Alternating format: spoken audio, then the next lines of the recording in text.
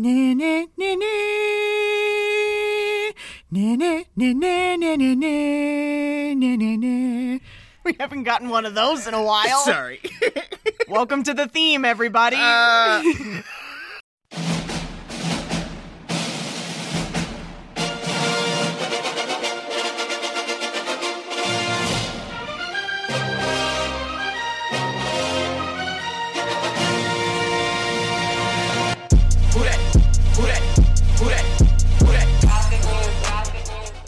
Welcome back to Kicking and Streaming, where we're about to consume the entire confection. I'm Carrie. I'm Ross. And this week we are talking about the 1996 children's classic, Matilda. You called it a classic. Well, it is a classic. It is indeed. I stand behind my use of that word. I agree. This is one of my first films. Like one of the first ones you actually remember seeing? Yeah, like I've always lived with this movie, as long as I can remember. Almost since you were born, you might say. Yeah. It was the year you were born. Yeah, uh-oh. Matilda's as old as I am! It's one of those! Guys, time's not real. I'm convinced. If anything, if 2020 has proved anything to me, time is definitely a construct. Before we get started, go check us out on Twitter at Kick and Stream. KICKNSTREAM. You can write the show at kickingandstreamingpodcast@gmail.com. That's with an and not an ampersand. And don't forget, guys, please be practicing the 3 R's. Rate, review, retweet. Rate, review, retweet. Guys, really get out there. Really get engaged with us. Which, by the way, guys, if you just decide that you can't get enough of me specifically, I actually did do a guest spot on my buddy Mike's podcast, The Equalizers. They, pitch ideas for movie sequels that don't exist. Like, movies that don't have sequels, like Matilda. I got an opportunity to pitch what a sequel for this movie might look like. Oh, yeah. It goes off the rails. I bet. By the end of the episode, Miss Honey and Matilda are going undercover to, dismantle a cult. So of course. I'm going to drop the link in the description. Are they going to bring reading to the cult? Is that what's happening? Nope, but I don't want to spoil it for you. All right, yeah, you guys should go listen to the episode. You should drop it. Yeah, I'll drop it in the show notes. Drop the link. And yeah, give Mike a check out, you know what I mean? Yeah, their podcast is great. All of the insane sequels to movies that you've never wanted but somehow need. So, you ready to get into it? I am. Once upon a time, there was a girl named Matilda. Hi, Dad. Get in the car, Melinda. Matilda! Whatever. Who was extraordinary in every way. Pretty soon you'll be able to do any multiplication, whether it's 2 times 7, 14. or 13 times 379. 4,927. Wow. She can multiply large sums in her head. So can a calculator. But in a world where grown-ups make all the rules. I'm smart. You're dumb. I'm big and you're small. I'm right. And you're wrong. In a school where the principal In this school, I am God! has no principles. Yes, Miss Trunchbull. Sir. The Trunchbull used to be in the Olympics. Shot put, javelin, hammer throw.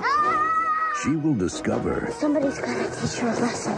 deep inside herself You should believe in whatever power you think you have inside of you. a secret weapon It's infinite powers. to even the odds. No more Miss Nice Girl.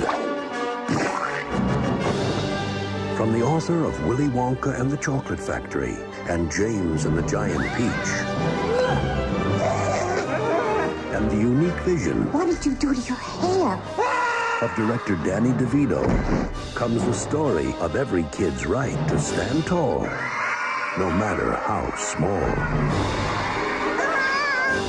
Matilda. So, Roald Dahl. If you're a child who lives in an Anglo-Saxon country, you probably know Roald Dahl. So, Roald Dahl, you know his various subjects. You guys know Charlie and the Chocolate Factory, Willy Wonka and the Chocolate Factory, perhaps his most notable work. There's Matilda. There's, the BFG. The BFG! The big fucking guy. No! The big friendly giant. That's right. The Witches is also by Roald Dahl. I love The Witches. That Mr. Fox thing. Fantastic Mr. Fox! Fantastic Mr. Fax. So I guess Danny DeVito just really took a liking to this story. Yeah, this is like one of his little pet projects. Yeah, because, Danny DeVito directs, produces, and stars in Matilda. Casts his own wife in the movie. He did. I can't wait to talk. I really can't. So Matilda follows the story of a very badly neglected little girl named Matilda who finds true escapism in the world of literature and also discovers that she has psychic kinetic abilities. Yeah, no. You ever just be able to move shit with your mind? Yeah. Like when you're 6? Did you ever make anything happen? Anything you couldn't explain when you were angry or scared? Oh, the surreptitious Harry Potter references. So Matilda's a witch. No, yeah. But we'll get more. We'll get to more of that. This movie has such deep ties to, childhood trauma and those horrible feelings you felt as a child. And I can remember identifying with that. Yeah. Even at that age. And so this movie is very special and near to my heart. So I'm very happy to talk about it. So, I already said Danny directs. He also stars. Guys, Danny fucking DeVito. Has he been here before? He has technically been here for Last Action Hero. Yes, Danny DeVito was in Last Action Hero. The lecherous Whiskers. Yes, Detective Whiskers or whatever the hell his name was. Sometimes I feel like we didn't cover that movie. I know, like it was a fever dream. I feel like I dreamt it, yeah. You'll also know Danny DeVito from movies like Junior, Twins, which are both Arnold Schwarzenegger movies. Ugh. You also know him from Big Fish. He was also the voice of Phil in Hercules. Oh my God, Danny DeVito, I love your work. Guys, It's Always Sunny. That's right. It's Always Sunny in Philadelphia. Can I offer you an egg in this trying time? Can I offer you a trying time in this trying time? Oh, God. We've got Rhea Perlman. His wife, Mrs. DeVito. Rhea Perlman, everybody. You are definitely familiar with her from Cheers. Carla from Cheers. Carla Tortelli. We have Pam Ferris. You love Pam Ferris. I just love her in this and Harry Potter and the Prisoner of Azkaban as Aunt Marge. Those are the only 2 things I know her from. I mean, and she's great. Despite this horrific role she's playing here, she apparently is the nicest lady. Yeah, she is. She's quite a good time. We have Embeth Davitz. Yes. I, of course, know her from this, first and foremost, but I also love her in her role as Rebecca Price on Mad Men. Oh, yeah, she's Lane's wife. She's Jared Harris's wife, yes. Yeah. Absolutely. I know her. The other movie I know her from is the movie Fallen with Denzel Washington. I've never seen that. You would like that movie. That's about like a fallen angel demon thing that can move between people by touch. Oh, I think I know what you're talking about. I've seen snippets of that. And he's hunting Denzel Washington the whole time. Yeah. Oh, yeah. It's a great movie. She's in fucking Schindler's List. Is she really? Yeah, and she's also in Bicentennial Man. That's right. Oh my God. She's also in Bridget Jones's Diary. So go Embeth. I hope that's how you say your name. I hope it's not Embeth. In her second kicking and streaming appearance, Miss Mara Wilson. The one, the only Mara Wilson. My bisexual blogger queen. Oh my God. Folks, if you're not following Mara Wilson on Twitter, you're missing out. Ben Shapiro's her cousin, and it's so funny. She thinks he's so stupid. Oh, great. Mara, I'm right there with you. Poor Mara. Mara, call us. Also, some notables. We got Paul Rubens. Fucking Pee Wee Herman is here. Oh, no. I can't wait to just glaze over that. There's Tracy Walter. He's been with us before in Independence Day. Oh, he was one of the arm is moving. Yeah, that guy. Yeah, that guy. Okay. So since we've been talking for 45 minutes.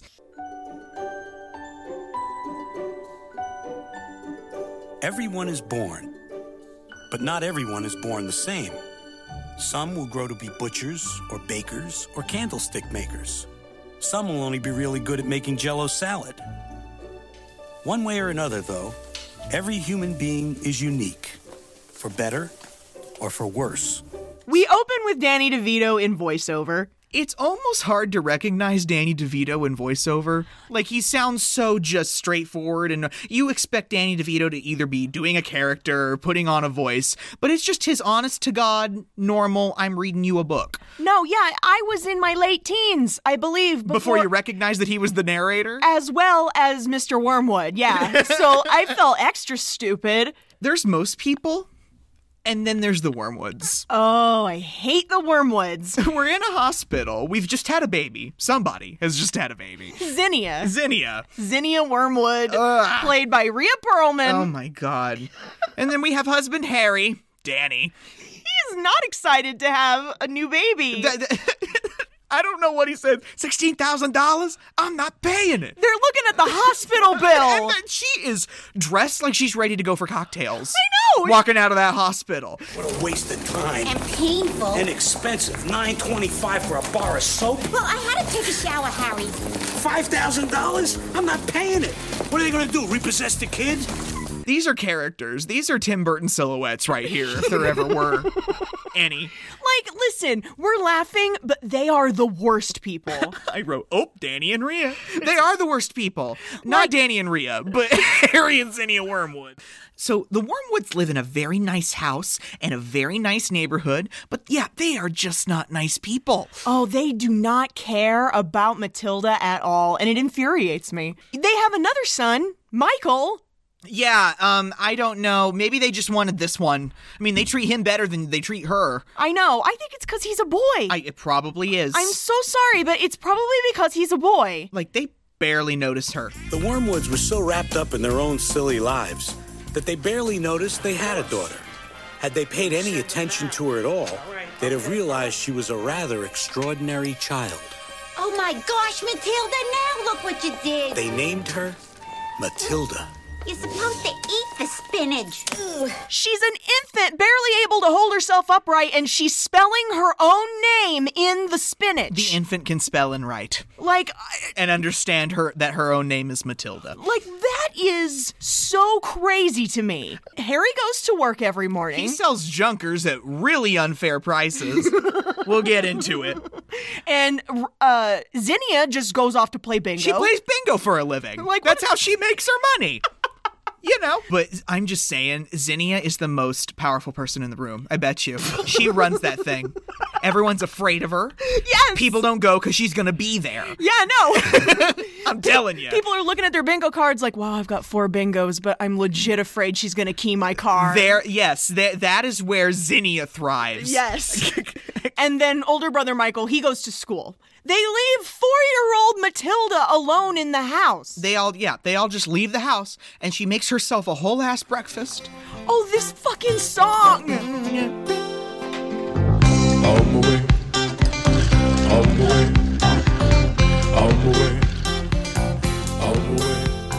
I love this song. I mean, this is the movie people know this song from. I was gonna say, how childhood is this? Yeah. Like, when you think of this, you think of Matilda. Exactly. She reads everything in the goddamn house. Yeah, there's no books in the house, just a lot of lousy magazines. So I bet she read the ads. Like, I bet she read every single word in every single publication. Oh, God, she had to read Playboy for the articles. So she gets out the phone book, looks up the address of the library, somehow manages to figure out where the library is in relation to her home, and walks 10 blocks. By herself. That shot where she's crossing the intersection and she's in front of that big dump truck. And it can't see her. The driver can't see her. Yeah. I'm so nervous. No one on their morning commute seemed to notice there's a 4-year-old walking by herself to the library. Do you see that 4-year-old going to the library every day? Someone want to maybe call a police person? I think I might stop her and ask her if everything's okay. Where are your parents? She's a 4-year-old. I know, and as an adult, I'm just like, no, someone call the cops. I can hardly get up to get the remote. I know. And she's going to the library by herself at 4. Matilda reads every children's book in the library. Yeah. Every single one of them. And then she went, well, I'm going to read all the other goddamn books in this library. She starts picking up advanced material. Like, she's reading college shit. She read a whole book on math. She just read a math textbook. Oh, why? Just to read it. I know, but like... And absorb the information in it. Like, she just really wants to get those words in her eyes. And like... And so Matilda gets herself a little wagon Yeah. and starts carting books back and forth to the library every week. And this shot kind of makes me emotional. Yeah, I know it does. I knew it would. So Matilda's strong young mind continued to grow, nurtured by the voices of all those authors who had sent their books out into the world, like ships onto the sea. I love it so much. And then, like, it's a dissolve fade, and now we're little Mara Wilson. Mm-hmm. She's like 6 years old now. These books gave Matilda a hopeful and comforting message. You are not alone. I would also probably just live in books Yeah. if my family hated me that much. Now Matilda is telling her family that she wants to go to public school. They still have not put her in school. She's 6.5. 6.5. You've never set foot in a library. You're only 4 years old. 6.5. You're 4. 6.5. If you were 6.5, you'd be in school already. I want to be in school. I told you I was supposed to start school in September. You wouldn't listen. They also think she's lying, that she's 6.5. They think she's a liar and a little shit. I'm like, why are we fighting about how old she is? Because they don't know how old she is. Oh, God, that makes me so sad. And there are actual parents like that in the world. Who don't know how old their kids are? Because they don't care. Why do you even have children? Exactly. Dearest Pie, how old is Matilda? 4. I'm 6.5, Mommy. 5 then. I was 6 in August. You're a liar. I want to go to school. And so the answer to that is patently no, because there would be no one here to accept packages during the day. Yeah, so they literally keep her at home and don't put her at school so she can participate in Harry's illegal stolen car part ring because he's beginning to have them shipped to the house because the FBI might be watching The Office. Oh. What the fuck, Harry? Dirty dealings, like buying stolen car parts, never stay secret for long, especially when the FBI gets involved. Here's the thing, the FBI's watching the house.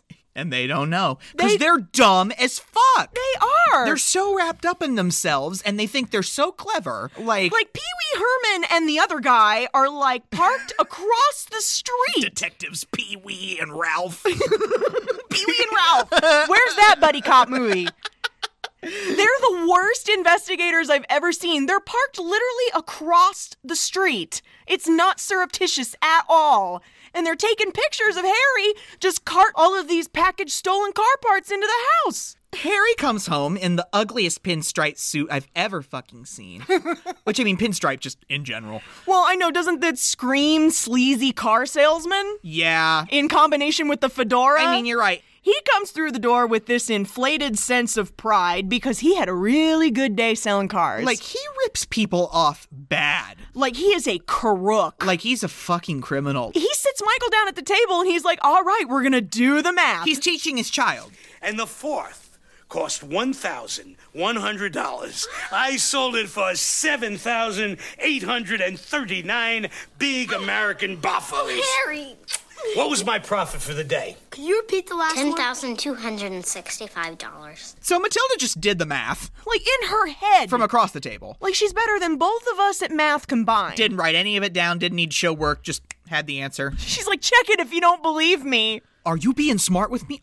Yes, she is being smart with you. Too bad you don't recognize it when you see it. If you're being smart with me, young lady, you're going to be punished. Punished for being smart?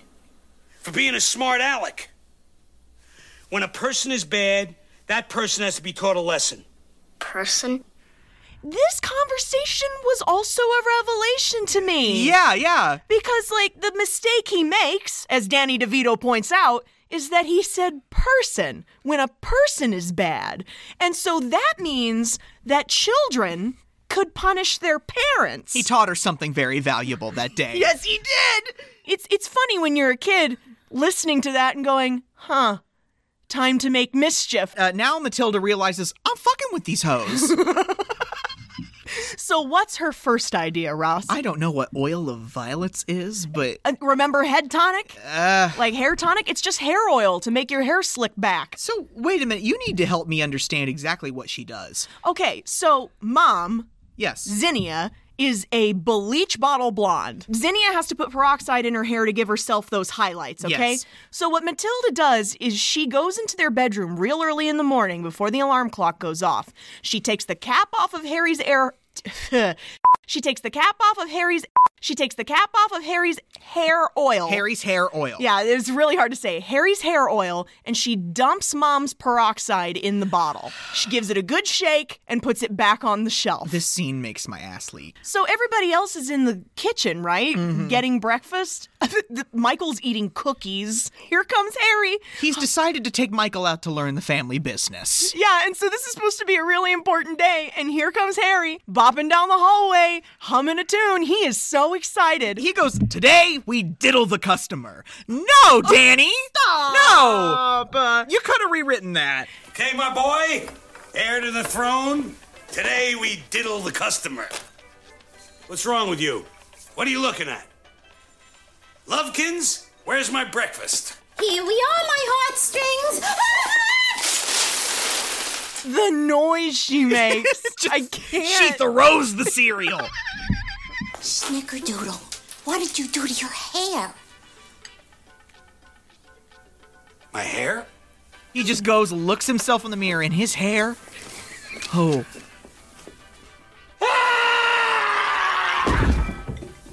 Oh, it's orange. It's orange. It's bad.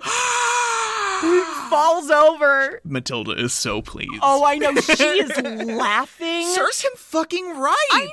For being a complete cock all the time. So Dad takes the kids to the dealership to show him how he fleeces the people out of their hard-earned money. I mean, he is doing everything and anything to these cars to sell them. Like anything, any corner he can cut, he's gonna do it. The super glue bumpers. The sawdust in the transmission. Drilling back the miles in the odometer. He runs back the miles so the cars look newer than they actually are.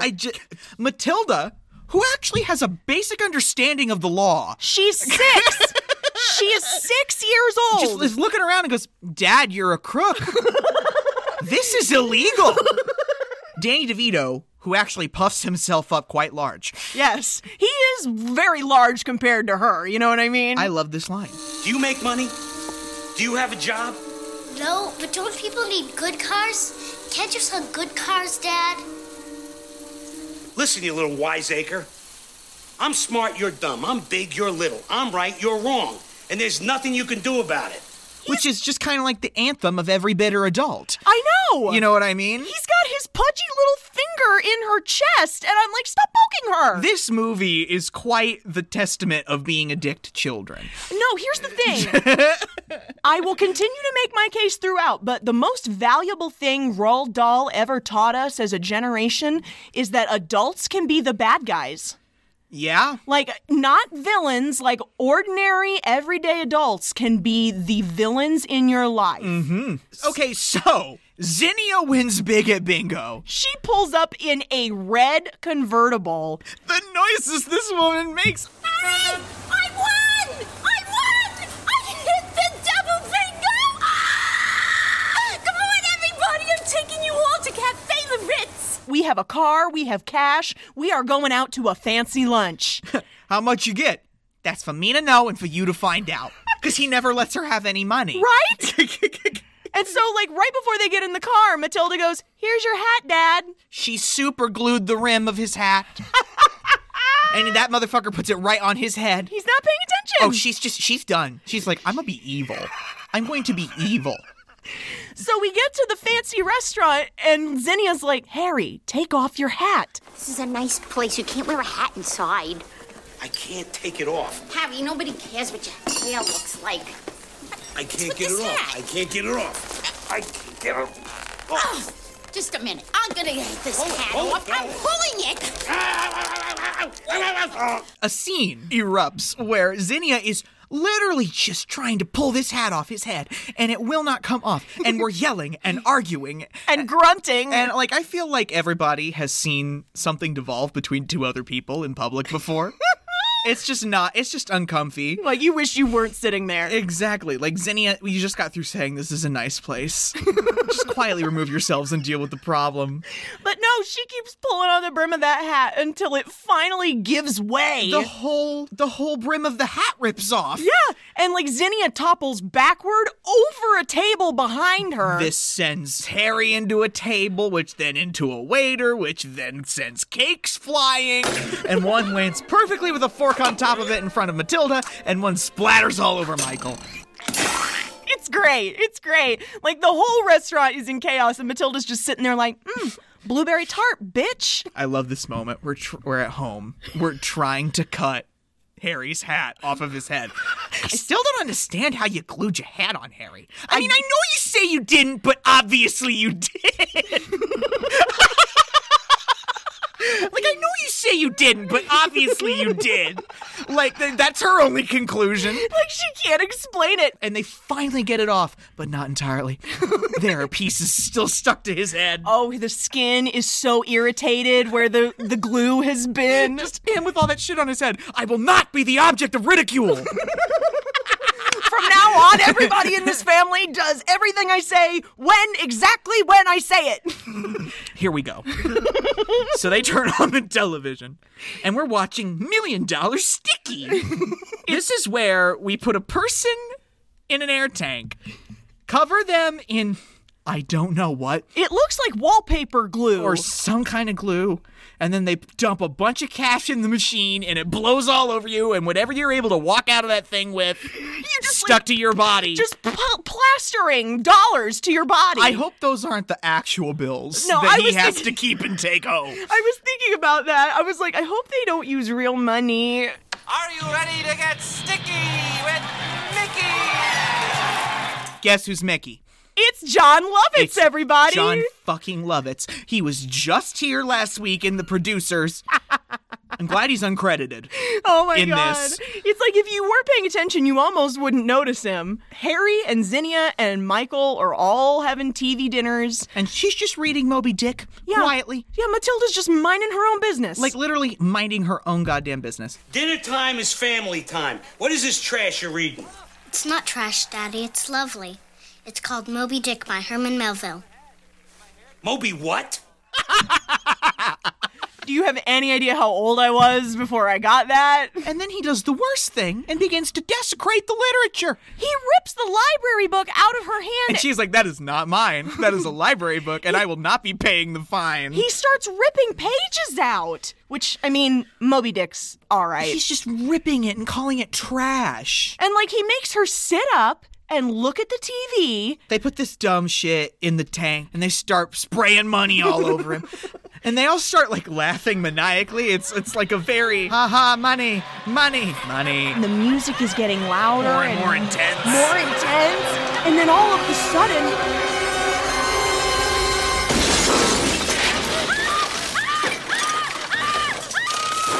the TV explodes. I'd love to bust like that one day. Like that TV did? Yeah. She made the TV explode. I didn't do it. I know. Of course you didn't do it, you little twit. But guys, she totally did. Like, just the anger in that moment, the energy. So that was a whole new thing for Matilda. That's never happened before. She knows she did it, but she doesn't understand it at all, so this is definitely confusing and scary. So the next day, while Harry's on the lot selling lemons... I love this silhouette conversation. Yeah, because we don't see this person, right? We just see them in silhouette. It's Agatha Trunchbull, the principal at Cruncham Hall Elementary School. She probably named it. Oh, yeah, huh? Well, My school is a model of discipline. Use the rod, beat the child. That's my motto. Terrific motto. You have brats yourself. Yeah, I got a boy, Mikey, and one mistake, Matilda. They're all mistakes, children. Filthy, nasty things. Glad I never was one. What do you mean you never were one, ma'am? She goes, did she just crawl out from under a rock one day? She goes, I'm glad I never was one. Uh-huh. He goes, uh-huh. So listen, can I sell you a terrible car? Yes. And so he comes home from work that day. He's going to send her to this woman's authoritarian elementary school. You know, the school she should already be in. I know, like, right? This didn't need to be the reason to put her in school. But we're going to put her in school just to torment her. Uh-huh. Here's the thing, though. This place is a dump. I love the little voiceover that we get in narration before as she's getting out at the school. She pictured a lovely building surrounded by trees and flowers and swings. Well, there was a building and children. So, yeah, it's a factory. It is a former factory that has been converted into a public school. You can see, like, the funnel where all the smog comes from in factories. I wonder what kind of factory it was. I don't know, man, but I'm like, it's really heavy-handed, all of the, we don't need no education. And the little, and the gate with the words on, the Crunch'em Hall on it, and just, it looks so ominous. This looks like straight out of Tim Burton. I know. It's so ominous. And so we go into the schoolyard. There are children playing. Obviously, school hasn't started just yet. We meet Lavender, who's a little girl Matilda's age. I love the glasses. I love the glasses, too. We stand Lavender. We also meet Hortensia, which just Roald Dahl. Wow. Why? This book was a British book. Hortensia. It was a name. She's like closer to probably 13, 14. Like, Matilda's what, a first grader? So she's probably like a fifth grader or something. They are waiting for the super scary principal to come out and make the morning rounds. And invite them all in. Yeah. Because this is her house. So those big doors open, and here comes Agatha Trunchbull. Immediate fear. Oh, the fear is so real. And I mean, like, I always remember watching it as a kid, and, you know, my ass was tense from this point on throughout my viewing of the film. They're doing that Miranda Priestley thing, right, where we don't see her face at first? Yeah, yes. And she's just walking around trying to intimidate children. Agatha Trunchbull is a former Olympian. She medaled in shot put, javelin, hammer throw. That's the school's motto. Shot put, javelin, hammer throw? Though that is the school's official motto. It's on a plaque right inside the door. Oh my God! And it's got a big portrait of her. Because this is all about her. Yes, this is her. She's a serial abuser. Yeah, no, let's not call it anything other than what it is. She literally tortures these children. For fun! Yeah. So she literally threw a boy out a window for eating M&Ms while she was talking. Yeah. And then she has this little chamber in her office called the Chokey, which is literally just a busted closet. You have to stand in a drippy pipe with jagged edges, and the walls are broken glass and nails sticking out. Inside, you festering ball of pus! She puts kids in there? I've been in twice. Sometimes she leaves you in there all day. But didn't you tell your parents? They didn't believe me. I mean, would your parents believe it? This woman is evil. She's just evil. She's evil incarnate. And then she walks right up to this very cute little girl named Amanda Fripp. I love little Amanda. She's got her cute blonde hair and her pigtails, her glasses, and her pink overalls. I love it. She's a very sweet little girl. She's just minding her own GD business. When she walks up to her, just her little, she's like, she knows she's gonna get it for no goddamn reason. Oh no. These poor children. Trunchbull is just here to give her shit about her pigtails. Yeah. You'll chop those off before school tomorrow, or I will come around. But! But! Did you say but? Hammer throw. What? Definitely. I'll give you but. Trunchbull grabs this adorable little girl by the pigtails and starts swinging her around like she's a hammer throw. Like we're back in Munich. Yeah! What the fuck? Oh my God, didn't she get hurt doing this? Yes, poor Pam Ferris was injured a few times while filming this movie. The little girl, Jackie's her name, right? Yeah. They've got the little girl in a harness and on wires to spin her around like that. But the wires also go through her pigtails and wrap around Pam Ferris's fingers. And so when she's swinging her around, on one of the takes when she lets her go, one of those wires severed the top of her finger. Oh my God! Yeah. Oh shit! Yeah. Can you hear Danny? Like, oh shit! Yeah. Call 911! Call 911! Cut, literally. That was good. And so this poor little girl goes flying. Think she'll make the fence? Can we close one?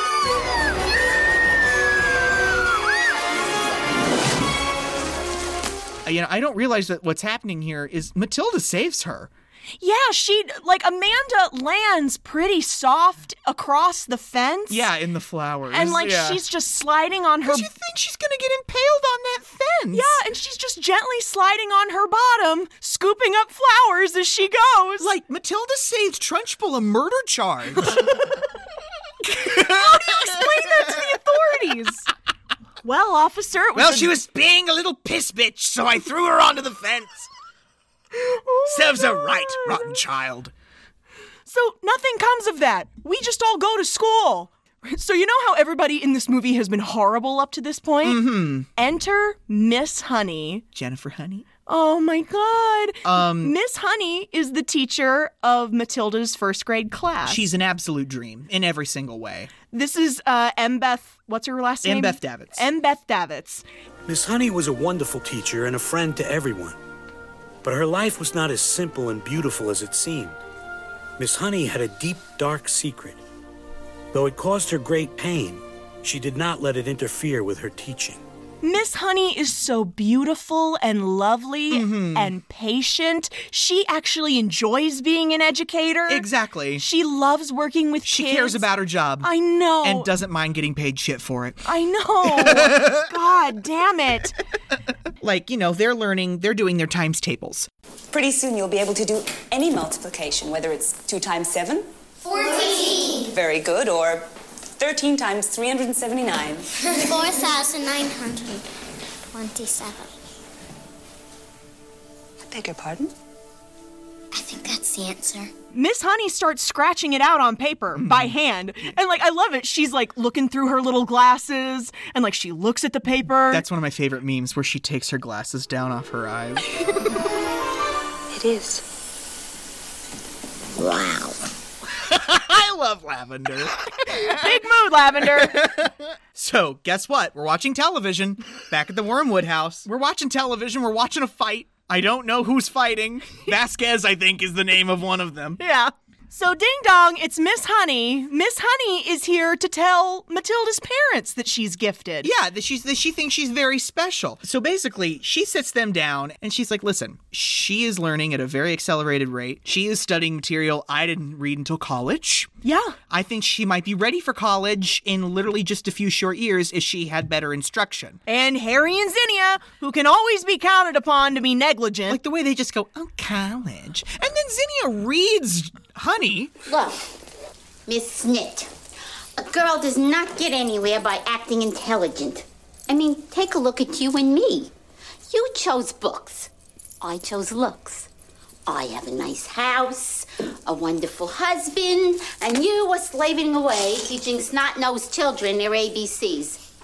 You want Matilda to go to college? How can you be that evil? I don't know. How can you want so little for a child? It's just because they know they're going to have to pay for it, I guess. And, they don't think they need college to be smart, which, hey, and you don't necessarily.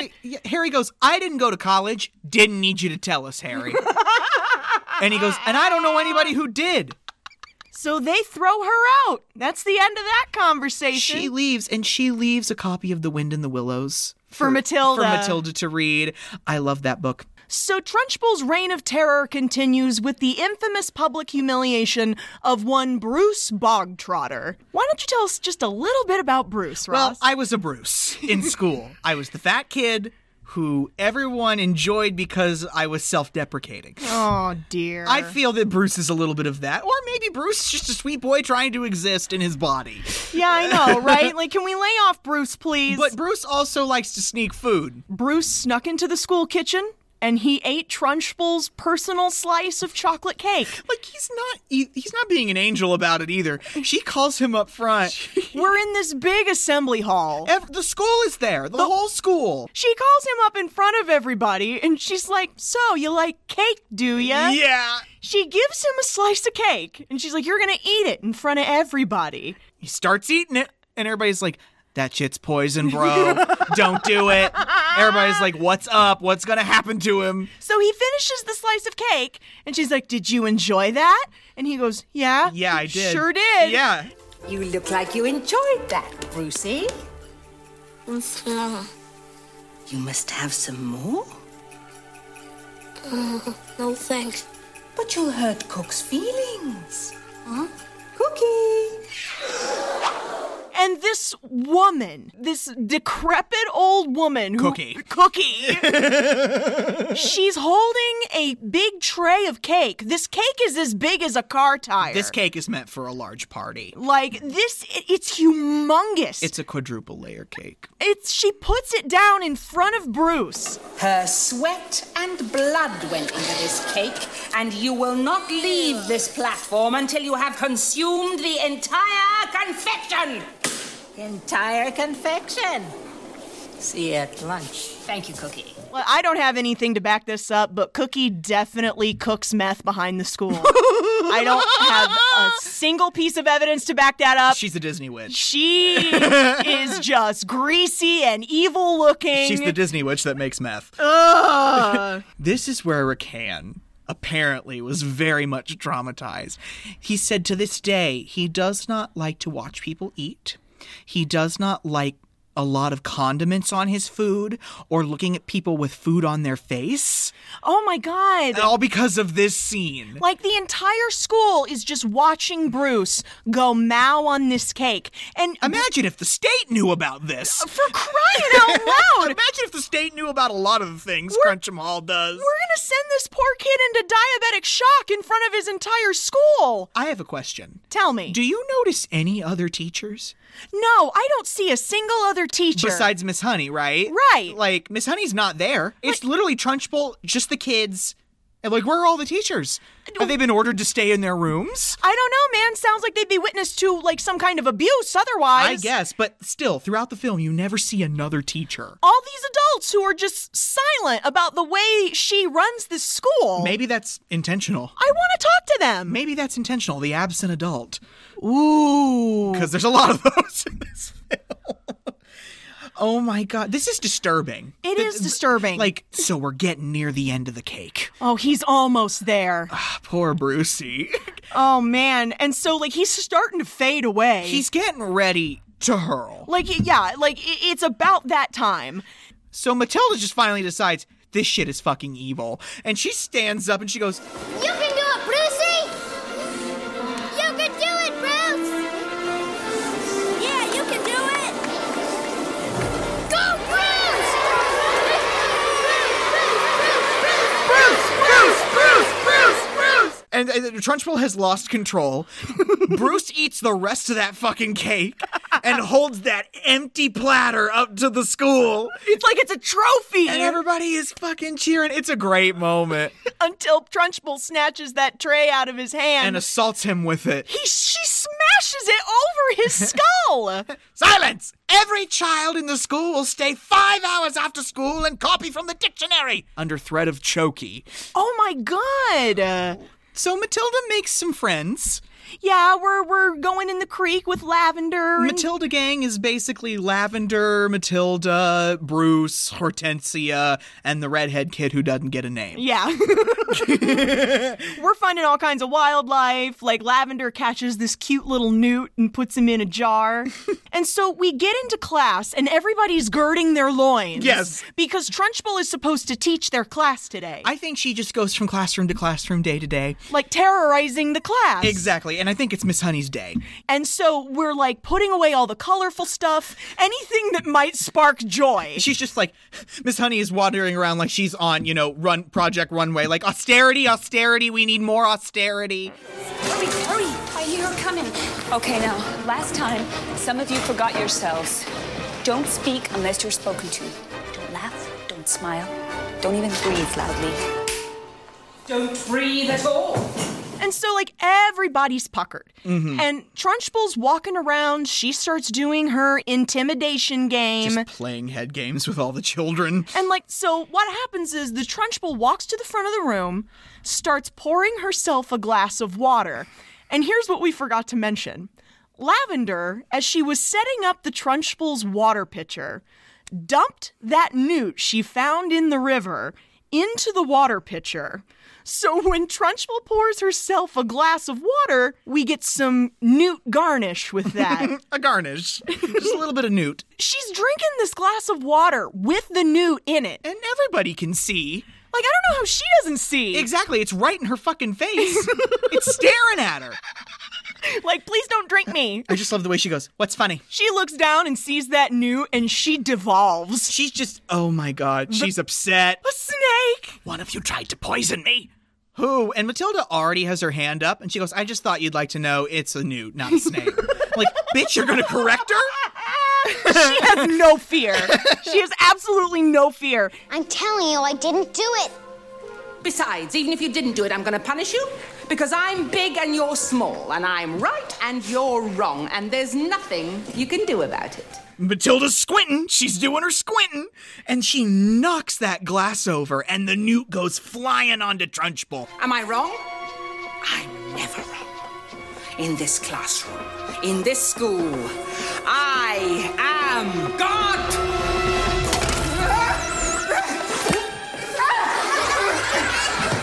And this is where Trunchbull begins to dance.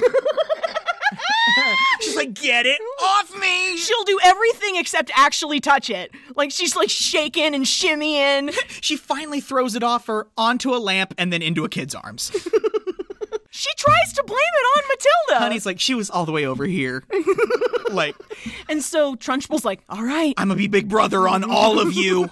I love how all the kids have to go and give Miss Honey a hug. I know. Like, what a terror. Day in and day out. And Matilda comes up to her and she tries to take responsibility for the water. I did it. It was my fault. And she was like, don't let her make you feel that way. And she's like, no, I have powers. When you're trying to tell somebody, look, this is what happened. Here, I'll show you. And she pours another glass of water. She's going to try and make it tip over. And no matter how hard she concentrates, she can't get it to tip over. And she's just like, you know what? I guess I think I just made myself tired doing it the last time. And she goes, okay. You want to come over to my house and talk a little bit more about that? Because it looks like you need to talk about some things. Yeah, Miss Honey invites her over for tea and cookies to her house after school, which that was totally 90s. You can't do that anymore, for good reason. They pass this fuck you mansion. It's not a mansion. And she's like, that's where Trunchbull lives. Oh my God, like Trunchbull lives like a brisk walk from school. A little bit, yeah. And so why does she drive? Why did she need that car? She could javelin herself to school. Or hammer throw herself to school. Just launch herself like she's a circus act. That's how she gets into the school. She launches herself down the smokestack and into the school. She starts telling Matilda the story of the girl that she knew that used to live in that house. This little girl who lost her mother when she was very, very little, and her father was a doctor, but because he was so busy all the time, he needed someone to help him care for the little girl. So he gets his wife's sister to come stay with them. Trunchbull. Yeah, it's Trunchbull. Mm-hmm. And the Trunch treats this little girl so horribly when Dad's not looking. Mm-hmm. Like, just fear and intimidation. There's no love there whatsoever. And then, mysteriously, a couple years later, the little girl's father dies under suspicious circumstances. Where's my TCO podcast about the murder of Magnus Honey? Like, honestly. And worst of all, when the girl was 5, her father died. How did her father die? The police decided he'd killed himself. Why would he do such a thing? No one knows. And so, like... I wonder what she did to him. I don't know, man. Like, it's so horribly implied that Trunchbull killed him, but we never get anything on that. I want to know how it happened. And then it was just the Trunchbull caring for this little girl. And then this little girl went off to college and then found herself a nice little cottage that she rented from a rhubarb farmer for $50 a month. What a sweet deal. I know, right? And she just made her own little home there. Her own little oasis with bunches of flowers and a nice little quaint life. They come up on this little cottage. This is the cottage from your story. Yes. A young woman is you. But then... no. Yes. And Trunchbull. Oh, fuck. Oh, no. So that means, she's like, yep, Auntie Aggie. That is so bananas. Also, Miss Honey is fairy core. Oh, yeah, no. This cottage is decorated for Jesus. There's wildflowers planted everywhere. She's got all this sweet china for her tea. She's given her tea and cookies, and Matilda's like, well, why didn't you just leave? Trunchbull has all of her money, all of her old belongings, all tied up in that house. The house belongs to Miss Honey. Yeah. Like, Trunchbull only got it because she murdered her father. One of the things that she had to leave behind when she left was this beautiful little China doll that her mother gave her, and she has the most annoying nickname for her, which is Lissy Doll. Lissy, spelled Licci. I'm like, ugh. Lychee? Lychee? So they're going back by the house, and who appears out the front door, ready to go shot-putting, javelining, hammer-throwing? To the gym. Gone shot-putting. Be back in 5. She's got this big gray sweatshirt on that says Olympics 1972. Oh, God. Which was the Olympics in Munich with all the murder? Yeah, fuck. No! The woman's seen some shit. And a black cat comes up to her. She fucking loses her mind. Back. She's afraid of a cat. Black cats. She's very superstitious. Go.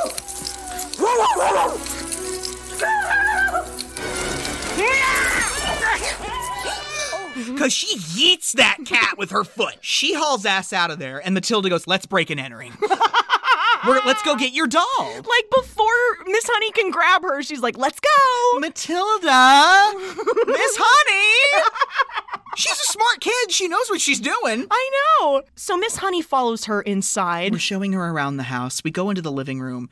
The portrait. Oh, God, the portrait of Trunchbull. On the field in Munich. Ugh. With the javelin sword. It looks like a war painting. It does. It looks like something you paint of a general after battle. And so we also see the chocolate box. Mm-hmm. Magnus's little stash of chocolates that he would keep special for him and Miss Honey. Mm-hmm. And then she's like, after he died, she would count them so I couldn't even sneak one. Yeah. That's so awful. I know. Matilda runs upstairs, and this is where Miss Honey shows her old bedroom. Mm-hmm. We've got, like, all of her toys, and all of the paintings that used to hang around the house are in this room. Yeah. There's this giant portrait of Magnus. Mm-hmm. And I think this is where you might want to mention the fact that you're hot for Magnus. Listen, the man portrayed in the painting, I'd like to get to know him.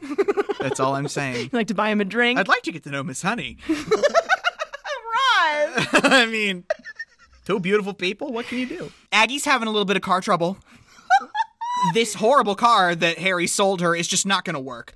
It, like, quits halfway down the road. And so she's getting fucking pissed. She picks this car up and turns it around and begins to push it back home. All the way back to the house. Like, they're looking at Lissy Doll on the bed, and just as she goes out to touch it... What? You useless used car salesman scum, I want you around here now with another car! Yes, I know what caveat emptor means, you low-life liar! I'm gonna sue you, I'm gonna burn down your showroom, I'm gonna take that no-good jalopy you sold me and shove it up your bazooka! When I finish with you, you're gonna look like roadkill! Screaming at him on the phone. And this is where she sees that Miss Honey didn't put the lid back on the chocolate box right. It's very calculated. She's a very observant person. She's very Annie Wilkes. Yeah. Oh, Paul, my little ceramic penguin always faces due east in the sitting room. Oh my You thought God. I wouldn't notice. Oh my God.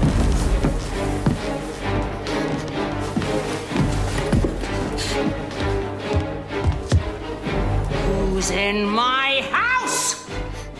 That this whole sequence is too much. Oh, now we're in a horror movie. Yeah, exactly. Like, my pulse goes 1,000 miles a minute. Because Miss Honey and Matilda are still upstairs. And Miss Honey's like, okay, all right, we're going to split up. Again, nose of a dog and the ears of a fox. Yeah, I know. Miss Trunchbull has. So she keeps hearing both of them make noise and keeps ping-ponging back and forth between chasing both of them. And so we come to this place where Matilda's in the kitchen. She's underneath the table, which has a big tablecloth on it. And we're like, oh, God, this is the tablecloth lift. Yeah. We've seen it in movies many times. And Trunchbull goes to lift that tablecloth. No Matilda.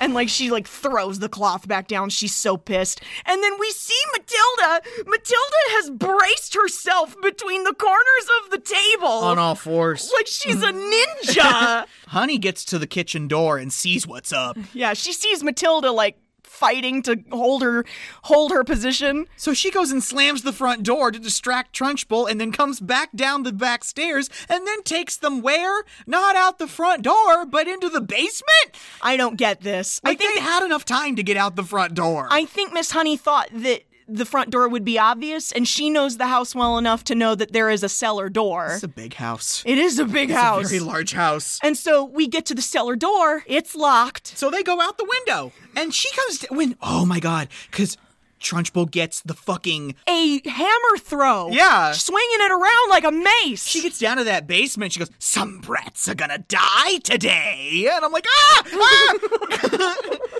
They just get away. They barely escape. And Trunchbull is heavy breathing. Hair matted, sweat everywhere, and just the way she just...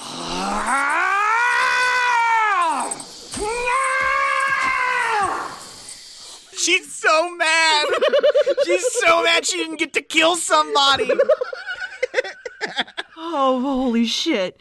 So Miss Honey looks at Matilda and goes, promise me. Look at me with both your eyes. Promise me you'll never go back in there. She's like, I promise. Okay. So Matilda comes home and Zinnia is entertaining Officer Pee-wee and Ralph. The FBI guys have decided it's time to make their presence known. And she's like... She thinks they're speedboat salesmen. Harry comes in, finds them all there together. Who are you? What is this, a hot tub party? Get the hell out of here. I slave all day, I come home, you're entertaining a couple of surfer dude bodybuilders. They're cops, Dad. And so they get out of there and... Still don't know that they're FBI agents. Yeah. They haven't put it together. Just the way that he's going back and forth with them and Matilda is just standing across from him and goes, they're cops, Dad. They're cops. Could you imagine being officers Pee-wee and Ralph? And like the 6-year-old blew our cover. Like she just keeps saying it every so often. They're cops, Dad. Like, just accept it. And, Harry's like, do you hear something? What was that buzzing noise? So Mom and Dad start arguing, yelling back and forth at one another. This is where Matilda realizes her powers come from rage and emotion. The sound of her father screaming is really triggering this power for her. She's standing in her bedroom at the end of the hall, listening to Harry scream at Zinnia. Yell at me again! Yell at you! I'll come in there and pound your miserable hide! What do I have to do to gain respect around here? I'm gonna give you a tanning like you never heard in your life! My word is my law! Your law! And she gets it slammed in his face. And locked! Yeah, I know. It's crazy. My word is my law! And then we get a shot of her trying to pour milk into cereal. I love this bit because, she realizes that she can control this if she just practices. Mm-hmm. So she's, trying to do little trials for herself. Mm-hmm. She's trying to get the cereal into the bowl and pour the milk on top of it. Mm-hmm. And this is the beginning of another iconic sequence.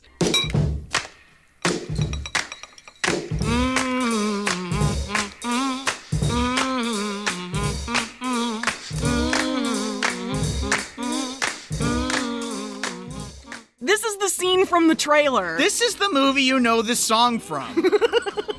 Little Mara Wilson is standing in the middle of the living room, making everything not nailed down fly around, yeah, and move and spin. It's a great little sequence. We've got poker cards and bingo chips. Yeah, and the doll is dancing by itself in the chair. According to Danny DeVito, she was really nervous to film this scene because she's embarrassed when she dances in front of other people. Mm-hmm. And he looks at her and goes, well, you know why? That's because they're not dancing. You're the only one dancing. She said, yeah. So I said, okay, here we go. And I put the music on, and we all danced. Everybody danced. The craft service people, the boom guy, the special effects man, the cinematographer. So everybody in the studio started dancing with her behind the camera so she wouldn't feel self-conscious. That's great. I love that. I want footage of that. I love how Matilda literally just goes out. Like, Matilda is getting all ready to go out. Like, she... At night. At 6 years old. Yeah. She's gonna leave the house and go back over to the Trunchbulls and try to get Miss Honey's stuff back. Mm-hmm. So we go to the Trunchbulls' house. It's the dead of night. She's having a cuppa, a night in. She's sharpening her javelin by the fireplace. How scary. She takes a chocolate out of that box. She pops it in her mouth, wrapper and all. I noticed that too. She eats the wrapper. She don't care. She's like, my body's a tank. I can take it. Matilda climbs up onto the garage roof. Which is funny. If you watch it, the roof is foam. Is it really? Yeah, you can, like, if you notice her whip her leg back and forward over the gable, you can see the little, like, roof shingles bouncing around. I'm glad she didn't have to sit her bottom on those hard shingles. Exactly. She, like, sees Miss Honey's bedroom window, and she opens the window, turns the light on, all with her mind. And she manages to, like, draw Lissy doll off the bed through the open air and into her open arms. Yeah. All, by the way, during a magnificent windstorm. Exactly. Like, there's just like a billion, like, fans all blowing around her off camera. And you know what? She should have just left. She should have just left. But no. We're going to drive Trunchbull knucking futz. I love this part. I love this part. So the first thing that Matilda does is she makes all of the clocks in the house ding to the next hour. It's 9 o'clock now. And Trunchbull looks at the clock like, what? Wasn't it just 8? I lost time there. Okay, so she gets a cup of tea and she sits down and then she moves the clock forward another hour, like in 30 seconds. Yeah. And then the clock strikes 10 and Trunchbull's like, what? And she grabs the clock off the mantle and she's shaking it and she's like, no, absolutely not. Oh my God. Then Matilda starts making the power line shake. Yeah. So that the lights will flicker on and off. And now Agatha's like, okay, something's up. The way she grabs hold of her javelin and stands up. Matilda's throwing open all the windows. All the wind is coming in. Papers flying everywhere. And like Trunchbull shook. Leave me alone! She's just talking to whatever spirit she thinks is out there. Leave me alone! And then she sees her portrait begin to waggle off the wall. And then Matilda puts it right in the fire. Oh, it's so ominous. What a maniacal little shit. And then Matilda does the worst thing. She hears all those shot put balls coming down the stairs. Rolling down the stairs. And she's like, how's this happening? Why are my shot put balls alive? And then just that big portrait of Magnus is floating down at her. And I'm like, I scream every time. It's so ominous. Magnus. The portrait just hangs itself right in the empty space where her portrait just was. Magnus resumes his place on the mantle. Oh! I mean, it's Matilda, but it's funny. And then the clock strikes midnight. And that's the last straw. She runs out of her house, and Matilda's like, haha, yes. She also steals 2 chocolates. Yeah, she does. One for her and one for Miss Honey. And then she pops that chocolate in her mouth and she runs off. Little do we know, she's lost her ribbon. Yeah, and like the wind blows it across Trunchbull's mirror and it catches. Mm-hmm. And Trunchbull, like doing her apex predator routine, sniffs it and she's like, I smell children. Matilda runs up to Miss Honey the next day outside school with Lissy doll and goes, I have something for you. And Miss Honey's like, you fucking did not. And then a very disheveled Trunchbull shows up for work. She has had a long night. She is not made up. I will be teaching your class today. So they're going into the class and they're preparing for Trunchbull. And Miss Honey is not mad, but Miss Honey is disappointed. Because Matilda promised her she would not go back in the house. And she's like, girl, I didn't. I used my powers. Like, Miss Honey, you don't get it. I can move shit with my mind. And she's like, yeah, you told me about your powers before. Real funny. You know, we've got the water pitcher again. We got to get Trunchbull's water pitcher for her. And Matilda, just like she's flipping a light switch, makes that water jug, like, rise off the table. And, like, absentmindedly, Miss Honey just, like, puts it back down. No, I feel like in that moment, she's like, okay, I'm seeing that. Yeah. And that needs to go back down. And Matilda does it again. And then Miss Honey's like, bitch, what? And I just love the way she goes, No more Miss Nice Girl. Inside, quickly, run! Get against the wall, against that wall, quickly! Don't make me wait! Trunchbull is here to do some theater of the uncomfortable. She lines all the kids up through the middle of the room and starts using intimidation tactics to get one of them to confess to being at her house last night. She takes out the ribbon.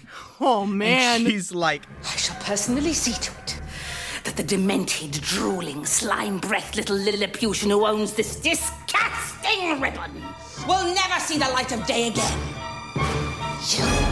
She doesn't even give anybody a chance to confess. She goes right to Matilda. And then Miss Honey's like, listen, it was me. I was the one who was there. And she takes Miss Honey's arm. Miss Trunchbull, I was the one who was at your house last night. I know I don't. I broke your arm once before. I can do it again, Jenny. I am not 7 years old anymore, Aunt Trunchbull. The gasp. The comedic gasp from all the children. Like, dun, dun, dun. I just love Trunchbull. Shut your holes! And this is where Matilda starts just the flex on this. I know. Is incredible. She makes a piece of chalk rise on its own and start writing a message to Ms. Trunchbull. And, like, the chalk is floating, and it looks so good. I bet all these kids are wigging. Right? Like, and you know how the chalk is done? It's a magnet. Is it really? There's a really strong magnet in the chalk, and there's a guy on the opposite side of the blackboard writing the message backwards. That's great. And she's making the blinds open and close. Yeah. And I'm like, it's getting spooky. And the kids, they're such good little readers. Yeah. They're sounding out the words as it spells it. Everybody now. Okay, kids, let's read. This is Magnus. Give my little bumblebee her house and her money. Then get out of town. If you don't, I will get you. I will get you like you got me. That is a promise. I have goosebumps everywhere. Matilda is so good. She's so good. Little psychopath. Yeah. I love it. And so she then makes the blackboard erasers attack Miss Trunchbull. Poor Pam. Oh, Pam Ferris. This was real chalk dust. She went to the hospital several times to wash her eyes out. Oh, man. She grabs the closest child by the shoulders and launches him out the window. And you know I love how Miss Honey's like, oh, no, Miss Trunchbull, please don't throw him.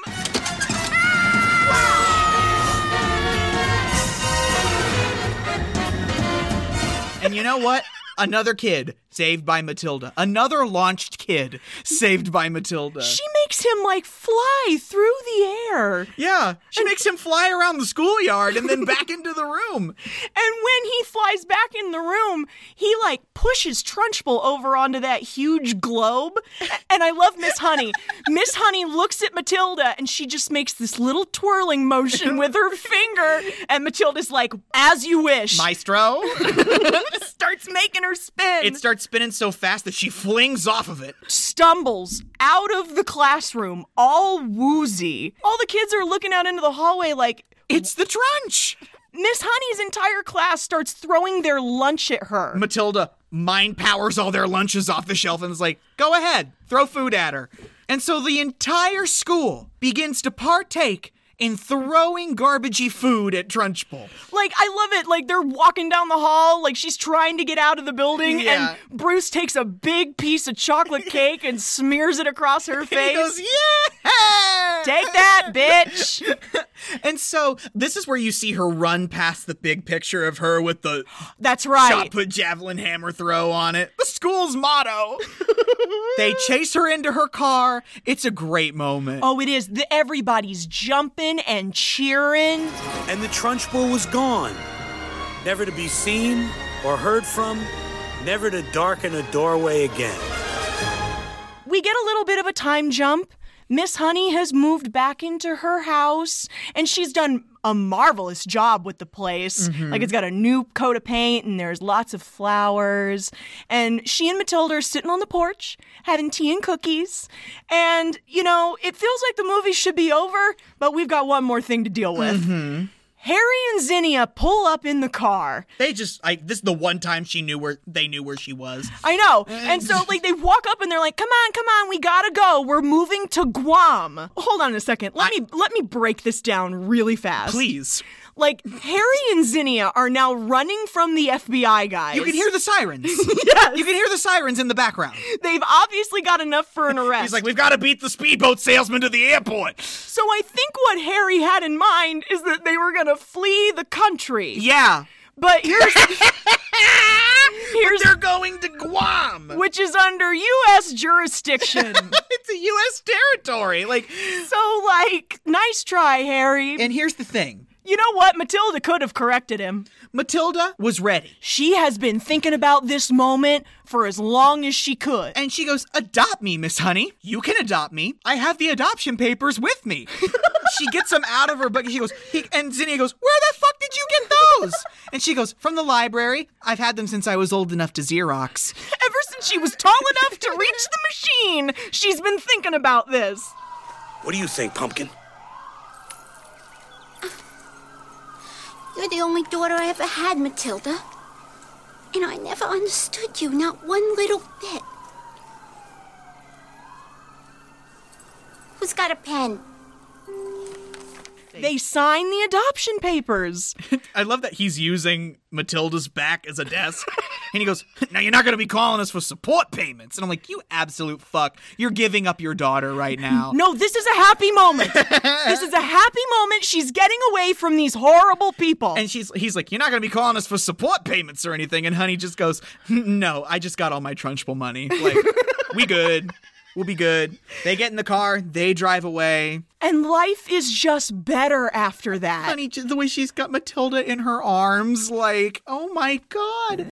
We're seeing Miss Honey and Matilda do all these fun things together. Yeah, having chocolates together, dancing around, rollerblading, all of that song. On my way. Bum, bum, bum, bum. On my way. Bum, bum, bum, bum. On my way.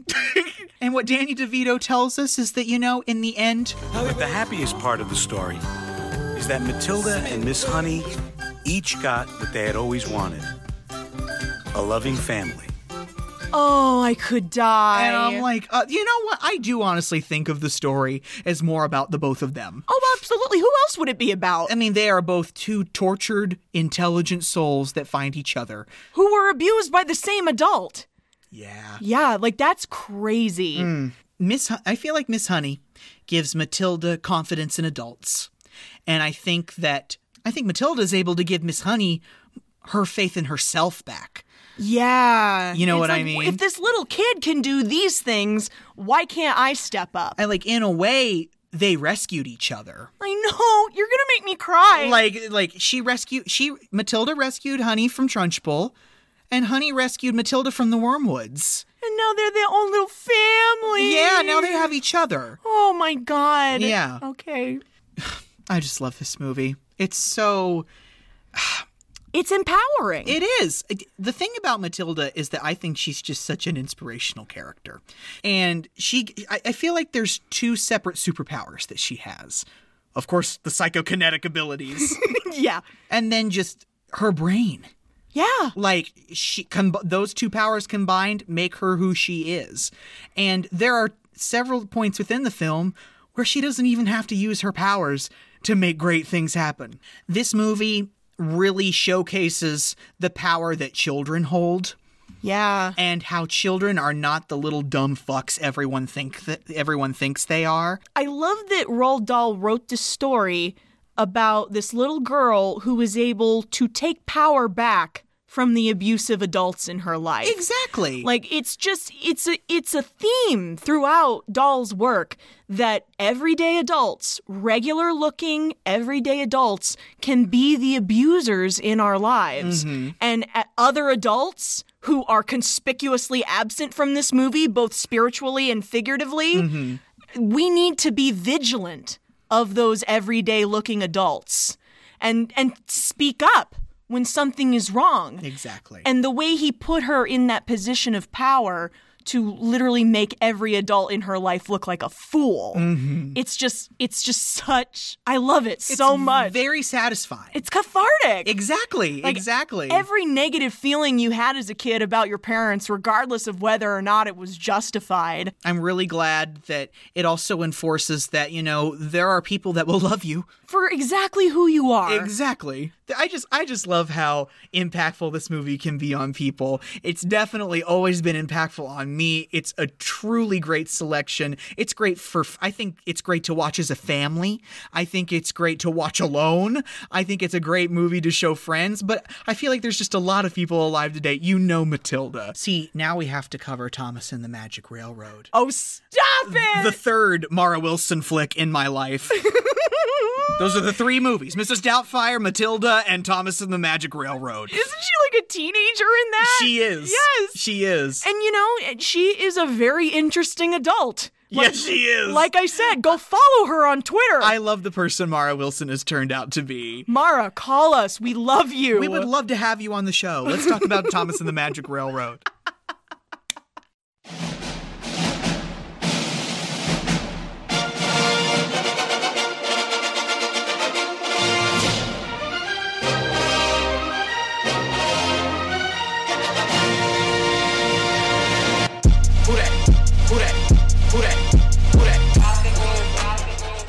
Guys, thanks for joining us for that. I had a lot of fun. I know it was really long and you're going to hate editing this, but I love you so much. We did talk a lot.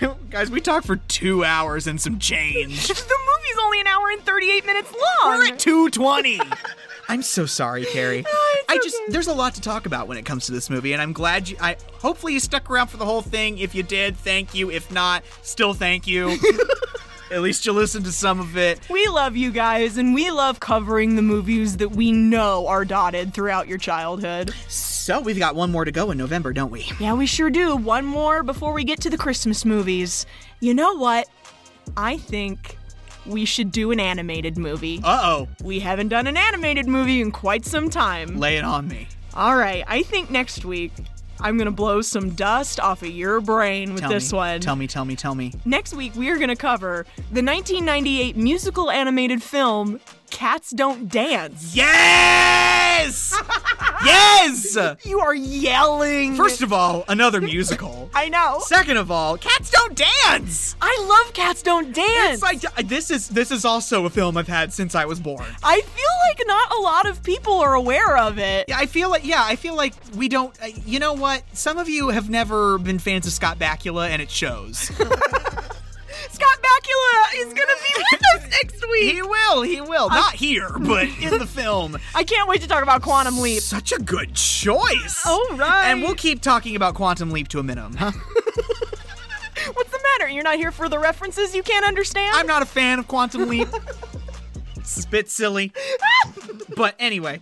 All right, guys. In the meantime, you can go follow us on Twitter at KickandStream. KicknStream. You can write the show at kickingandstreamingpodcast@gmail.com. That's with an and, not an ampersand. Don't forget, y'all, to check out The Equalizers by my buddy Mike and his co-host Madison. I'm going to drop the link to the episode that I guessed on in the show notes. That means, Mike, you got to give us a shout out now. He does all the time. Did you hear that? We have to get one now. I'm kidding. Like, you can hear my entire insane sequel idea to Matilda, and there's lots of other great things on that episode. So check it out.